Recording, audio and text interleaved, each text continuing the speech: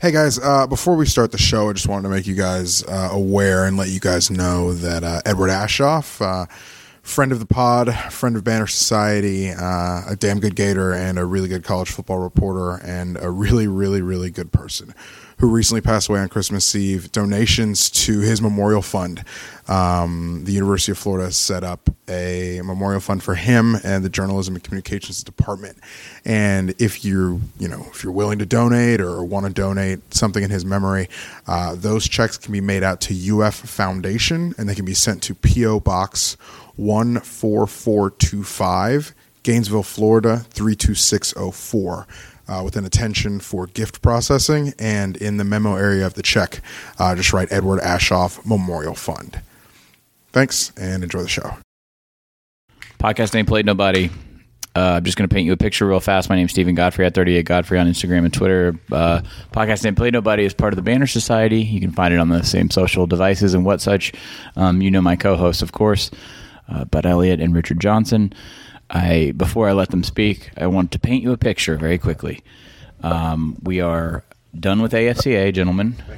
We are currently sitting in a hotel room designed for bachelorette parties, exclusively designed for bachelor and bachelorette parties in Nashville, Tennessee. Definitely bachelorette parties. Definitely. I understand we don't want to be too gendered here, but this is...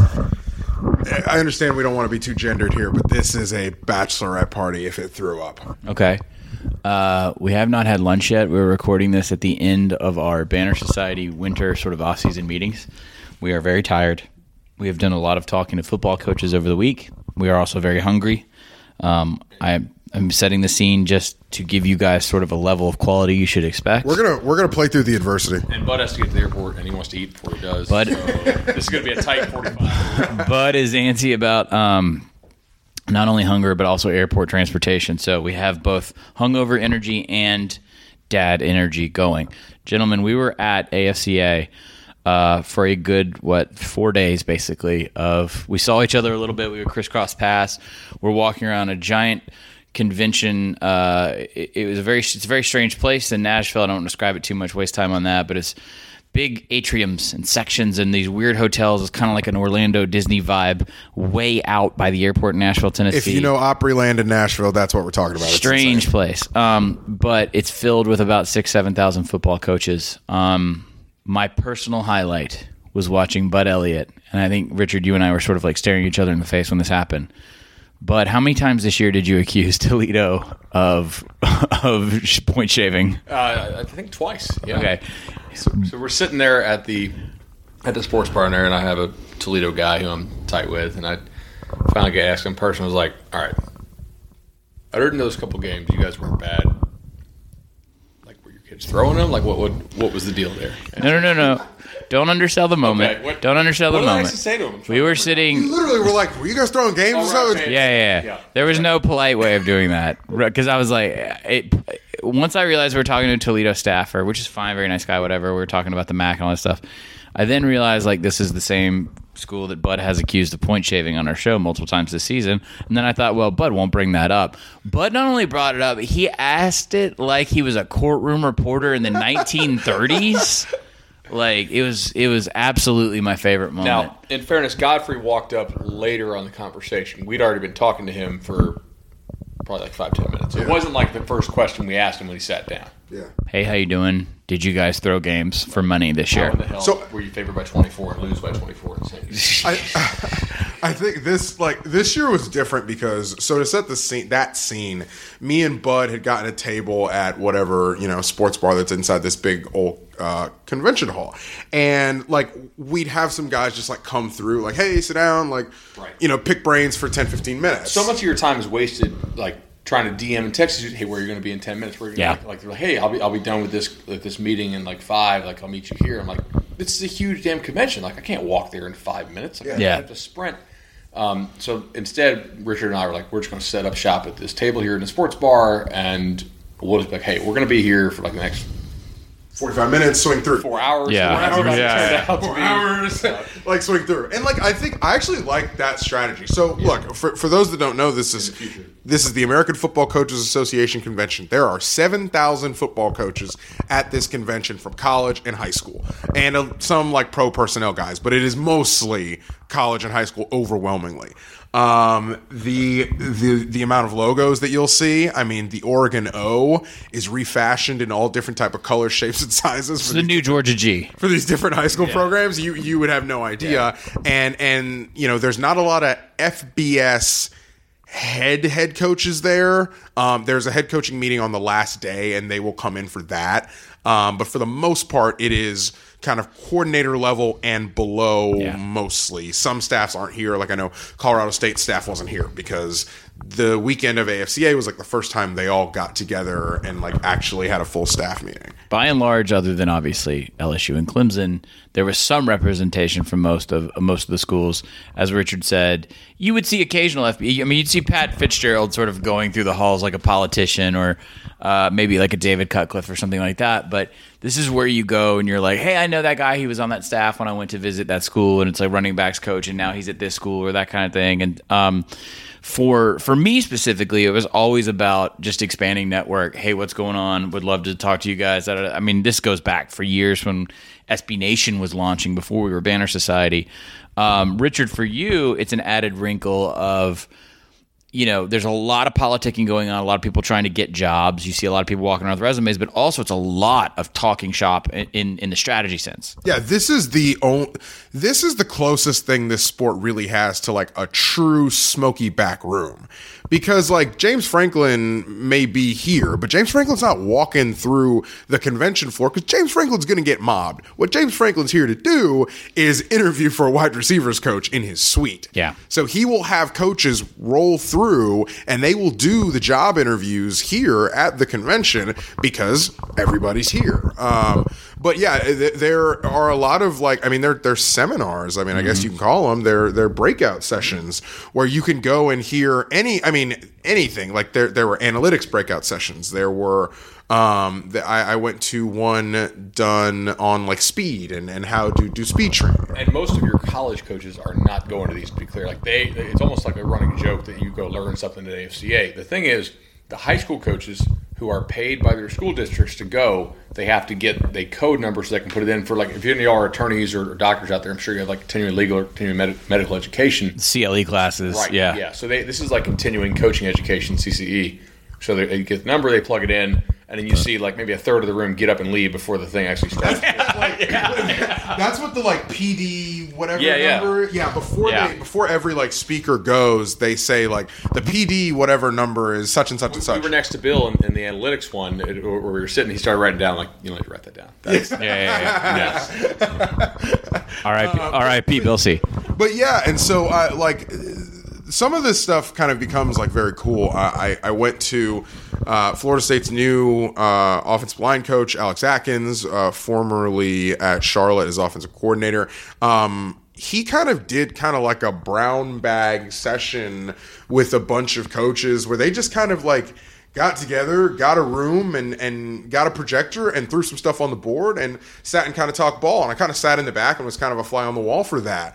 And that was really cool. It was really cool to hear him talk very in frank terms about some of the things that they did this season at Charlotte. Because, and Bud, like, you can kind of attest to this. Like, the profession is so like insulary and like espionage, except for when it's not. Yeah. And like this is when it's very much not, and it's just very interesting to kind of like watch it happen. This is probably the most honest coaches are with you, like in mass all year, right? Like they're not in the middle of the season prep. They're not like right in the middle of recruiting because we're still in the dead period for another 48 hours. They're really open and honest about stuff, and they'll just say stuff, right? I mean, like it's interesting to hear them. I was talking to some guys. I was like, "What do you think?" He was like, "Well, like one of the coaches was replacing a guy that he respects a lot. He's like, if that's the best that he could do with those guys, because I've watched the tape from last year, then I got to go out and get some transfers because I know like he's an awesome coach. I've cliniced with him before, and there's no way like these dudes can't play. So the reason why we invest so much in AFCA, and you've heard us talk about it in the offseason periodically and in the in-season about how it's a big moment, is some news breaks, some people get interviewed, but it is that candor and honesty that really defines the event for us, because you build relationships with guys, you talk on and off the record as a reporter, and you hear things.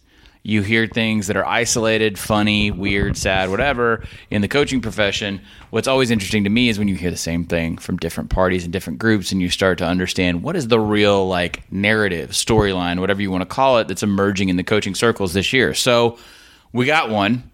It's probably not what anyone would expect. Bud or Richard, who wants to start on this? Because I'm trying to remember who heard it first. Where are you going? Tom Herman. That was probably Bud. I didn't hear that. So there's a lot of coaches sitting around talking about the state of things, who's up, who's down. Obviously everyone on a much more public, in a much more public forum, people are going to talk about, hey, LSU just lost off a lot of people off the national title team, right? What we're always kind of looking for is what's that thing underneath the surface? And it kept coming back to Texas and Tom Herman, and there's some real anxiety around that program that maybe people wouldn't expect. The vibe I got was, hey, he just had to replace both coordinators, right? And guys who were close to him. Yeah, stuff that it was not easy for him to do. Everybody knows what the next step is, right? You don't get to axe both your coordinators twice. Yeah. You either win or you get lost. And I don't know that he has the level of support there that maybe I assumed that he once did. It's very funny to me because we were talking about Texas, again, in the big, broad, national level of, hey, it was never supposed to be 2019, right? It was supposed to be 2020, guys, and now they have LSU. They go to Baton Rouge next year. This is more of a decisive year than I think we realize for Texas, because if this doesn't work and we don't see immediate application of the new coordinators, if we don't see the effect on the existing roster immediately, everything's going to ratchet up. Because, oh, by the way, as PAPN has mentioned 100 times, Texas A&M has the world's greatest schedule for 80% of the first 80% of their season. Is Texas LSU, is that an early game next year? Do we know? It's I want to say week 2 or 3. Yeah. LSU is losing 14 or 15 starters off this team. Right. You want to get this team that I'm sure they'd love to play a week 0 game against LSU. LSU would probably prefer not to play week 0. And we'll have at least one. Steve Ensminger's not a new offensive coordinator, but we'll have one offensive coordinator change and perhaps a defensive coordinator change, given the news. It is Thursday afternoon, 1:45 in 1:45 God's time zone. God's time zone. I'm live in God's time zone. I'm so proud of him. And Dave Aranda is being linked as a leader for the Baylor job. We'll see if he actually gets it by the time you hear this. But LSU may have 2 new coordinators. Joe Brady's gone to the Panthers. Exactly, and I don't want to say it's a foregone conclusion on Herman at all. I mean, I think you can honestly look at this and say this is a major opportunity. They're timing up LSU the right time. Baylor is going to have a new head coach. We know because Rule already left. Oklahoma has a new quarterback. Now, I think they're going to light the world on fire with Rattler and those second-year receivers. But there's a legitimate chance to win 10, 11 ball games at Texas this year because of what you bring back.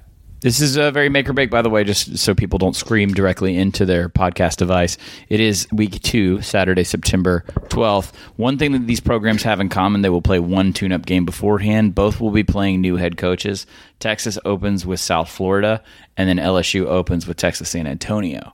So they will both get basically the same experience before they play one another in Baton Rouge in week 2. No one's saying he's on the hot seat necessarily, but everything's going to come to a very fine point, I think it's fair to say, and that's what people were talking about.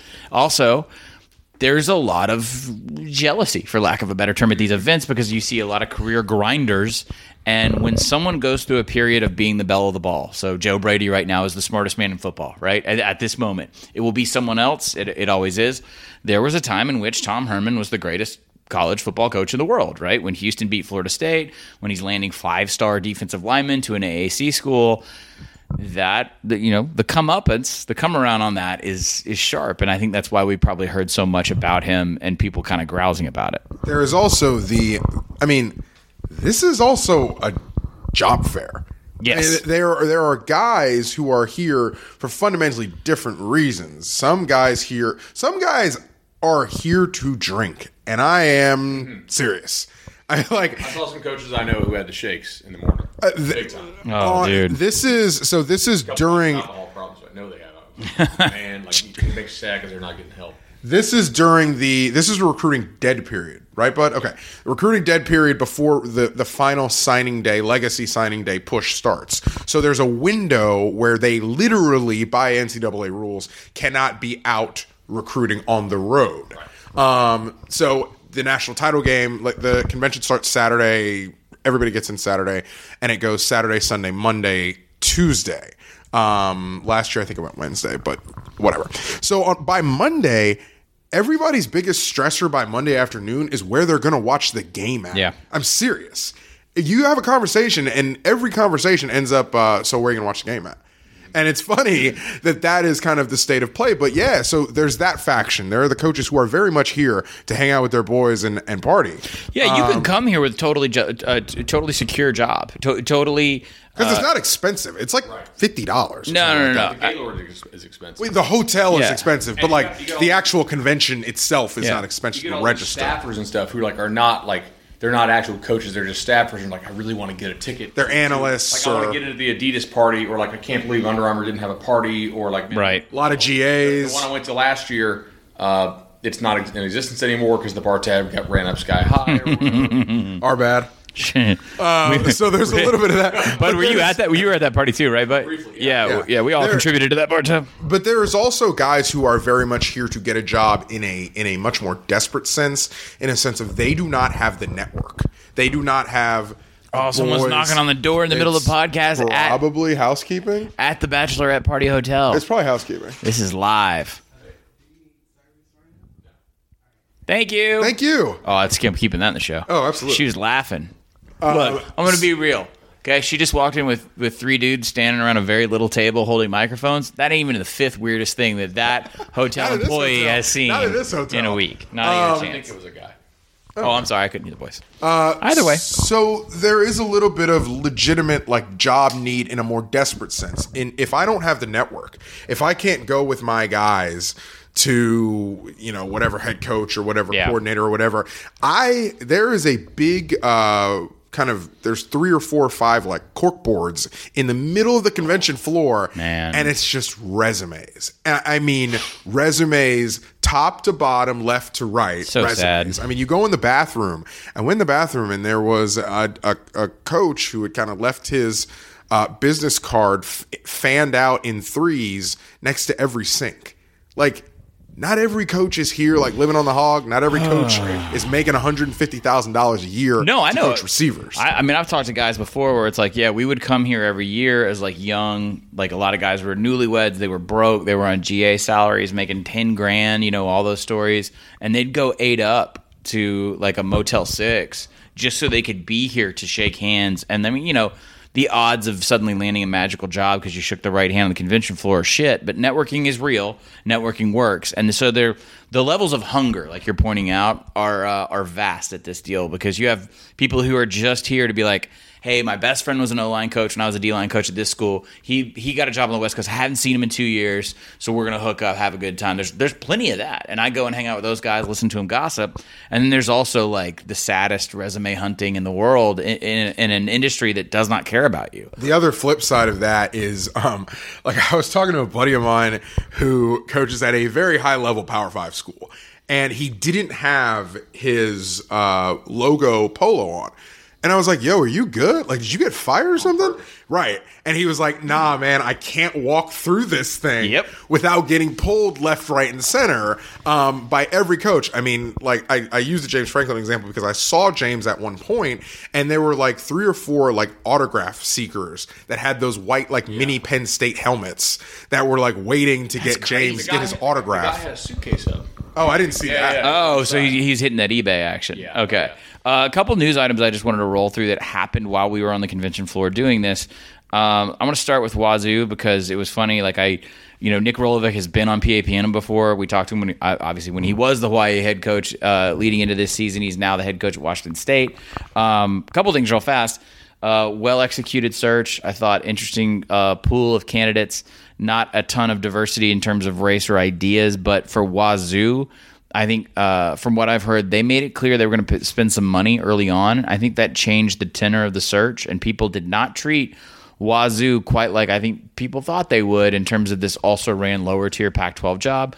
So congrats to Rollo. He was going to be here at the convention, and if you wanted to go like hang out or have an adult beverage with a sitting FBS head coach, he's probably top 3 that you would pick. He's up there. I DM'd him. I said, "Hey, are you coming to convention this year? It's in Nashville." And his way of saying, "Yes, I'm coming to convention," before the Wazoo stuff happened, was to send me a GIF of the Ultimate Warrior running to the ring. As one does. So Wazoo executes a very nice search. Pretty tight, pretty concise. A lot of people talking about Baylor. A lot of people talking about Billy Napier and sort of the inertia there. What did you guys hear? What was the weirdest thing that you heard in relative to like news breaking in real time? Was there anything extremely strange? I won't say news breaking real time, but we'll get to the Pac-12 in a broader sense. Yeah. A little bit on, but I don't want to make Bud feel that good throughout the whole show. Right. We'll get to the Pac-12 in a broad sense in a second. But there's a lot of the times you'll bounce stuff off guys in a sense of, oh, what do you think about X, Y, or Z? And they will too. Yeah. And when you brought up, what do you think about Clay Helton still being the USC coach? Oh, shit. Everybody, I would tell you this, everybody west of Texas is thrilled that Clay Helton is still USC's head coach, which should tell you something about USC. Also, and should tell USC something. Some recruiting-minded assistant and head coaches east of the Mississippi who are still happy about it, because now, as Bud said on the show before, it's open season in Los Angeles. I don't know if there was ever a wall, but if there was a fence and it was chain link, it's been run over. I mean, you can go into LA now with a lot of confidence and recruit out. We also had multiple people speculate to us they think USC is broke, or especially broke compared to what you think USC has money-wise. And we can't tell because USC is private and we don't have their books.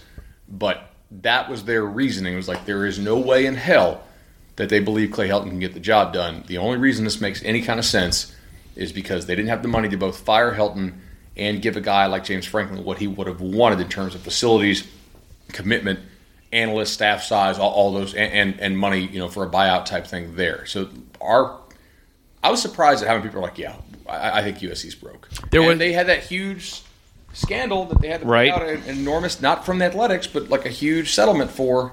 I mean, at some point that stuff adds up. So it's not implausible.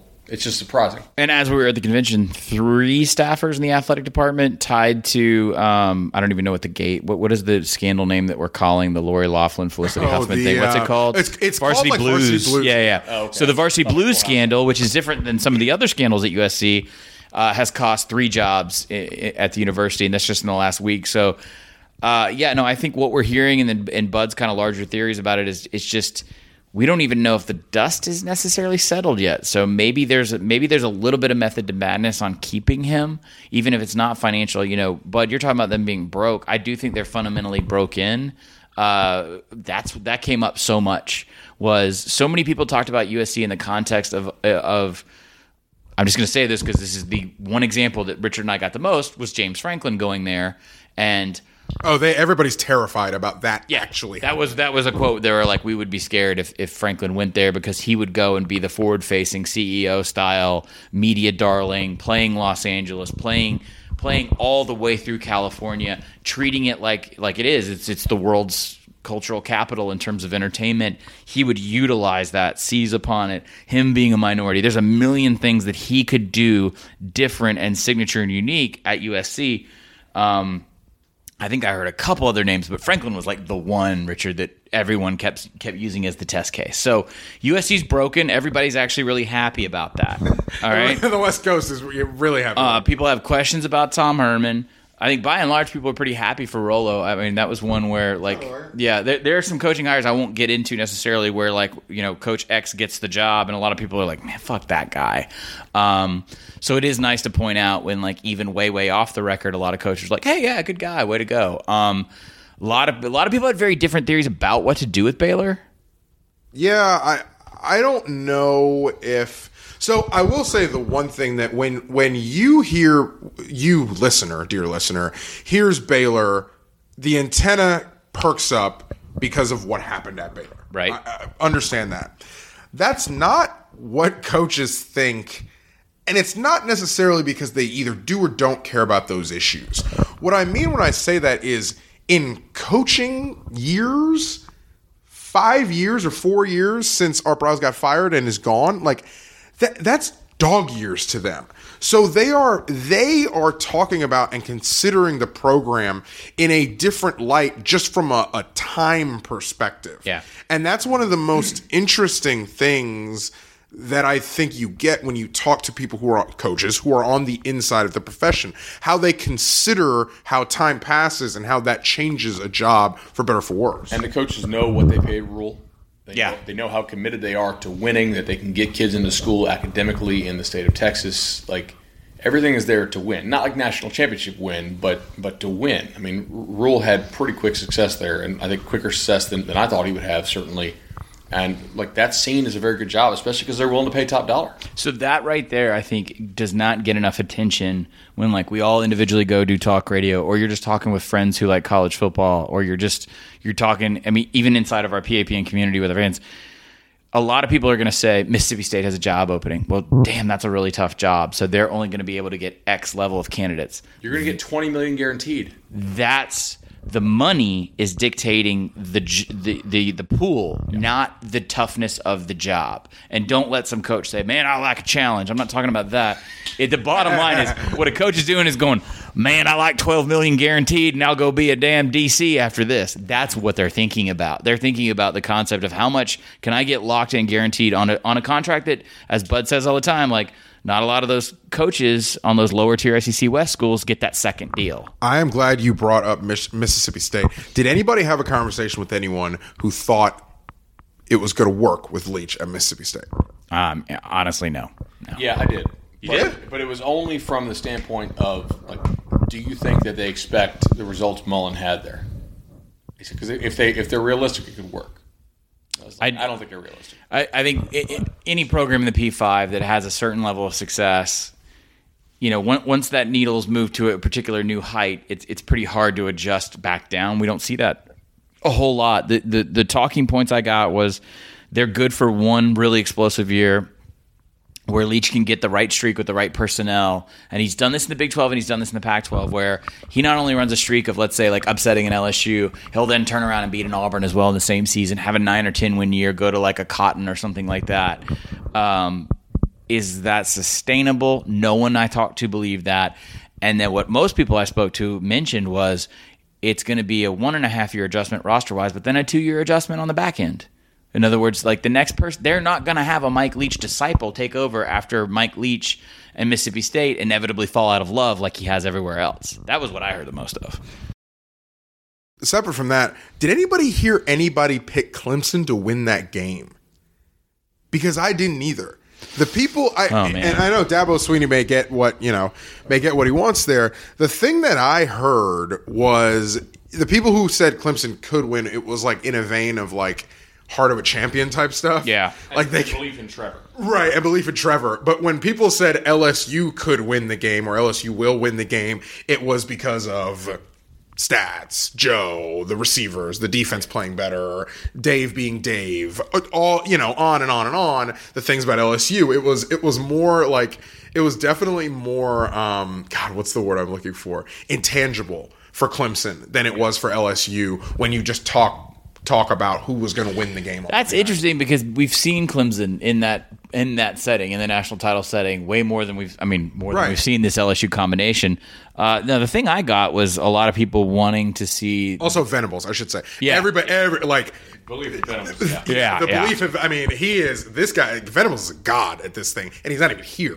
There's a weird amount of equity that certain guys command. It might even be Venables is well thought of, period. But I mean, in coaching circles, some of these guys are just, on a pedestal. No, I had a lot of people wanting to see how Ohio State would apply itself personnel-wise against LSU.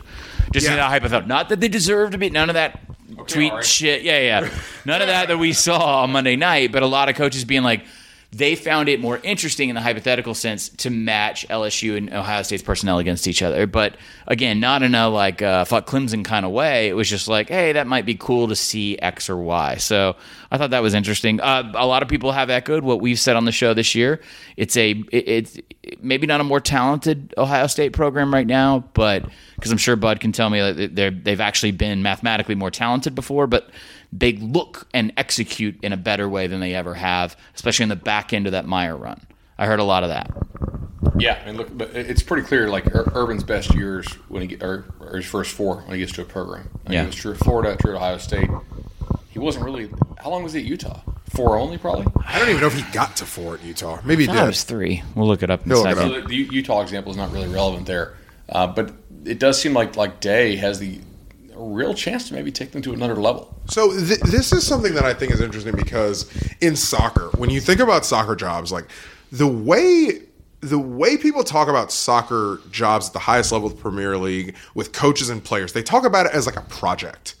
And you come into a project and you come into obviously win trophies, whether that's Champions League at the top level, a league title in one of the big 5 leagues in Europe, or like a domestic cup, FA Cup, or Checker Trade Trophy or whatever. They talk about it in a sense of like a project, and there's this understanding that you're not going to be there forever. You get the job done and then everybody moves on. And like Urban Meyer, I think, has that a little bit of that with his jobs. It's hey, I'm going to get you a championship. It's going to happen. Are you willing to put up with that?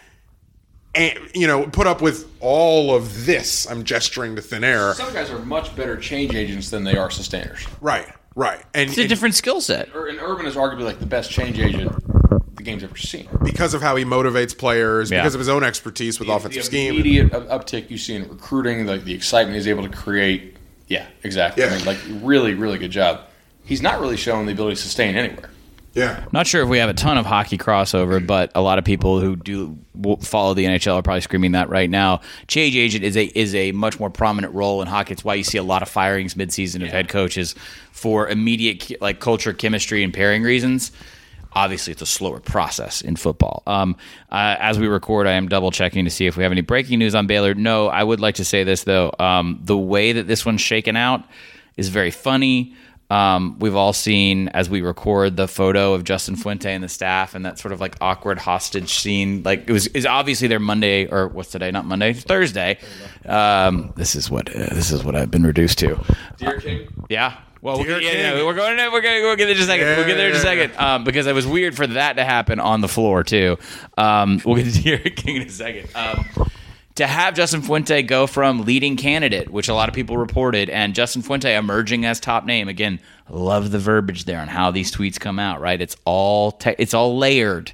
I think I know how I feel. Right. It's amazing to see how these things are placed out in the public for particular reasons at particular times. And then to see Fuente, boom, like that, as I snap my fingers on the microphone, sending out that staff photo. Like a hostage photo. Hi, I'm in Blacksburg. There's like 3 people smiling, and one of them is Fuente. Hi, I'm in Blacksburg. I'm in Hokies colors. We're having a staff meeting right now. 2020 Hokies.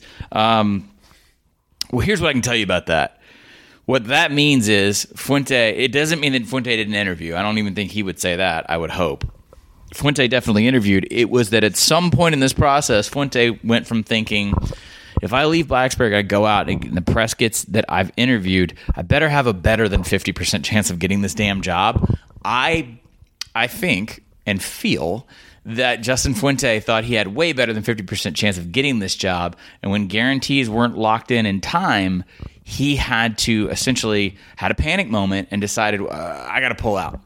Because he didn't want to be caught holding the bag on both sides of the aisle, meaning losing out on Baylor and then also coming home to VTech and saying, hey, you were ready to jump to Baylor. So what he can do technically is say, I didn't consider it, or I'm pulling out of consideration, all that kind of crap. I'm not saying this is what happened here. Yeah. But there will also be, when some of these things happens, like ADs will say, okay, you've come to me with your offer. All right, take it, motherfucker. Yeah. And now you're rocking a hard place. And that sometimes will happen. I'm not saying this is what happened here at Virginia Tech, but that also can happen. I know this. I know Whit Babcock pretty well. He had a list ready to go. I guarantee you he was more than ready. So the highest compliment I can pay an athletic director in these situations is always being ready for almost any scenario with your head coach. Because this is very late in the cycle to be dealing with this as Virginia Tech. This is something a G5 goes. This is something Louisiana Lafayette was prepared to go through. So, all right, De'Aaron King, and then we'll close by flattering Bud. Derek King, Bud. Well, you called this one too, Bud. On the show, I kept saying I spoke with Dana Holgorsen multiple times.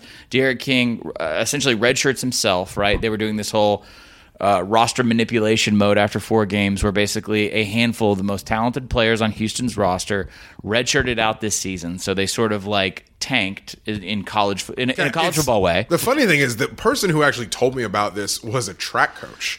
And he was like, look, this is something that we will sort of do sometimes in the track coaching profession, I should say. Yeah. Is where we'll kind of, tanking's like kind of the word, but it's like we'll load up for next year. Yeah. If we know we've got a couple seniors who we can say, or upperclassmen, who we can save eligibility or kind of skim some eligibility off of, we will take them, we'll redshirt them, and we'll load our lineups for the next year. And that was sort of a thought about what Houston was doing. Is Houston redshirting these guys to be really good next year? So Kendall Briles was the offensive coordinator of Florida State this past year under Willie Taggart. Kendall Briles also coached Derek King at Houston. He put up fantastic numbers and really kind of the sole highlight of the Major Applewhite era in a lot of ways. Bud, you called this shot out of the air back in October saying that he would transfer, he would get in the portal. Dana, everyone else, King's family said, no, we're good. We're committed to Houston. I said Monday night during the national title, Derek King enters the portal. I can tell you this as a reporter. I talked to people at Houston. He did notify Dana. He did notify the assistants about an hour beforehand. He was at workouts and meetings that morning. You know what else happened that morning?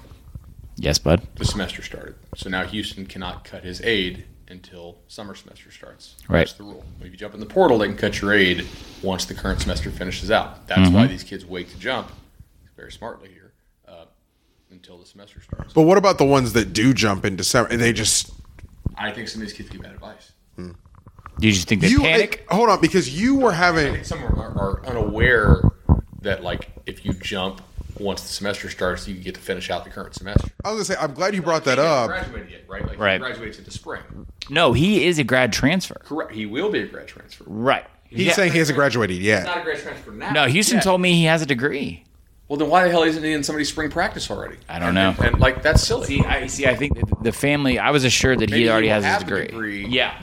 I mean, the spring. I put it this way, we'll double check for when we come back next week, but that was the first. So you and I, because I found out with you, we were watching the game in a bar, and then I spoke with some people at Houston after the fact, and I asked them about hey, does he get the aid for the semester? And I said, yeah, but he already has the degree. What I can tell you is this. I wanted to go back to Bud. Because Bud, when he talks portal, like I was fly on the wall for some of Bud's conversation. So I'll give Bud this. Like me and Godfrey are here, and we kind of talk more the coaches. But Bud, it's really interesting to be with Bud at this thing because Bud is talking to coaches, of course, but also like personnel guys who are not on the field coaches, but guys who have roster control or what have you. And it's funny to hear Bud talk to them because Bud like knows these players. He's seen these players, scouted these players, and he's talking to them on a level about, who can they get? Who do they want? That kind of stuff. And so when you started talking to these guys about the portal and what the portal's done to the psychology of the game, for lack of a better term, I just thought it was really cool to kind of sit and be a fly on the wall to some of those discussions that you were having while we were here. It really was, and I had a lot of different story ideas, sort of around the portal and around the process, and what's changed. And I think 2 years ago, the last time we really had substantive talks about this, a lot of them were reactive, and now some schools are more proactive, right? Like we talked to an SEC school at lunch, and they're like, "Yeah, we actually have 2 guys who are dedicated to the portal." Yeah, just sitting there refreshing. I was like, you have 2 dudes who all they do is hit F5 on the portal. He was like, yeah, they like watch film on guys and look. Yeah, and they also they manage our walk-on program too, so it's not the only thing they do. And in my head was like, okay, so basically you had 2 guys who were full-timers who probably weren't doing that much before. Now that's what they do. But there's all different ways schools handle it. With King, I was like, there's no way that if he's actually a grad transfer, and with all due respect to Dana, that he's going to come back to Houston. Right. Like, dude, you're going to be one of the hotter commodities on the market. Dana didn't recruit you, right? Like it wasn't like you were with him for 4 years. You were with him for, like, half of a year. Exactly. I don't know. Like, I just never bought the idea that he was going to return to Houston. I thought he was trying to finish out his degree on their dime on the DL. And he played it beautifully, by the way. I think Is the other kid transferring? The other kid who also did that, I'm going to sit out and we're going to be better. I don't know yet. There were multiple kids. I don't know yet. The only one that we've talked about is King. As far as I was, again, assured by Houston that this was not a trend. They do feel good about their roster. They feel like they've recruited well. Obviously, they're going to play the portal too. Yeah. So I wouldn't really worry too much about Houston at all. This is a massive setback for them. I mean, so here's what I was going to throw out. Yeah, I mean, if I had to name a school right now, 2 schools, it would be Oregon or Oklahoma. With Oklahoma, it was interesting because last year the word in the recruiting community was that Oklahoma had told Spencer Rattler, their quarterback who they signed, that they were not going to take a transfer. And then that kind of got amended to, we're not going to take a 4-year transfer. Like while you sit in redshirt. We'll take a grad transfer. Right. Hurts, obviously, right. How does that play with Rattler if they were to go and get a second straight grad transfer? Probably Do they ask him to redshirt or? I don't think he played, did he? I think he could be primed to have a big-time year because the Oklahoma second-year receivers are going to be nasty. We sure did hear a lot about Oregon around that convention floor, didn't we? Oh, boy.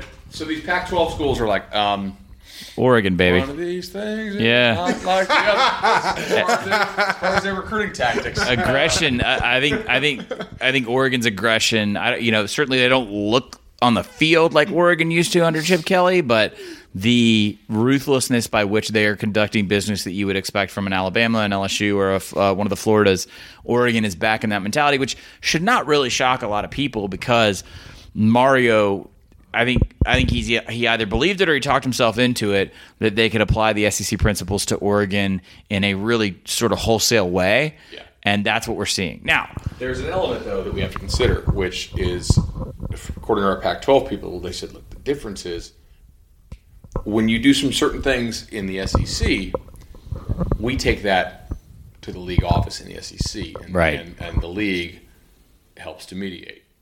In this conference, in the Pac-12, if you do that, it might go straight to the NCAA.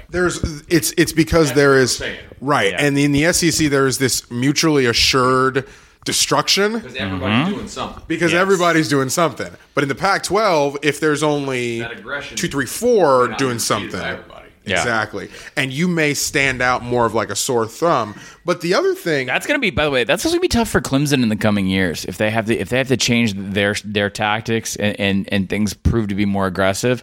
There's a weird benefit for as much as these SEC programs hate one another to the fact that they're sort of handcuffed to one another in a lot of ways too. the other thing with the Pac-12 that was the funniest thing about the whole time is like, hey, all the things that you hear us say about the Pac-12, all the things that you, dear reader, think about the Pac-12, if you're not on the West Coast, these guys also think it and say it. All right, let me set this up. So Richard and I were with a personnel director that will not be named at a Pac-12 institution. And let me back up and say this. Bud has a matter-of-factness to him, and it is a pure bullshit. I call it economy of words. Yes, Bud's going to cut through the bullshit, and he is not going to give you local anesthetic before he cuts you, okay? And all season long, Bud has been very matter-of-fact in talking about the economic disparity in Southern California and how that's affecting football prospects and their family, right? That's more of a thought-out kind of narrative. You've also just flat-out said, hey, look, the bodies aren't there. The talent's not there, the passion's not there, and the aggression in recruiting and development's not there. The big bodies, that is, I asked a couple guys, I was like, look, what keeps you up at night? And it's the big bodies. There are not enough big bodies on the West Coast. So we sat with the personnel director in the Pac-12, and I asked him basically all the same questions that we've asked Bud on the show about this. And not only did he say exactly what Bud Elliott has said on PAPN for the past year, he said it like Bud said it. And Richard and I kind of looked at each other, and I was like, I almost mouthed the words like, man, I'm like, does he know Bud? And yeah, so this guy works on the West Coast, and everything, and this is not an invitation to pile on the Pac-12 doesn't give a shit. I think specifically it is an invitation for us to be really damn honest about where we draw the line in P5, the money, the way these staffs are developed, and yeah, if Oregon becomes an aggressive outlier, they're probably doing it to survive. USC, as we said earlier in the show, seems to not want to unfuck itself for a while. And the bottom line is this: the inventory in the West Coast is officially, I'll certify it now after the player personnel quoted Bud back to us. We've got issues. And I don't know what they're going to do to fix it. Right. The network is an issue. Hashtag because Bud was right. Oh, that was the other thing. It was brought up. Yes. It was brought up. The network, the exposure, that is something these guys think about. Kids watching the games on their cell phones and not knowing where the hell, like having no brand recognition for some of the top end brands of the Pac-12. I'm not talking about Oregon State here, guys.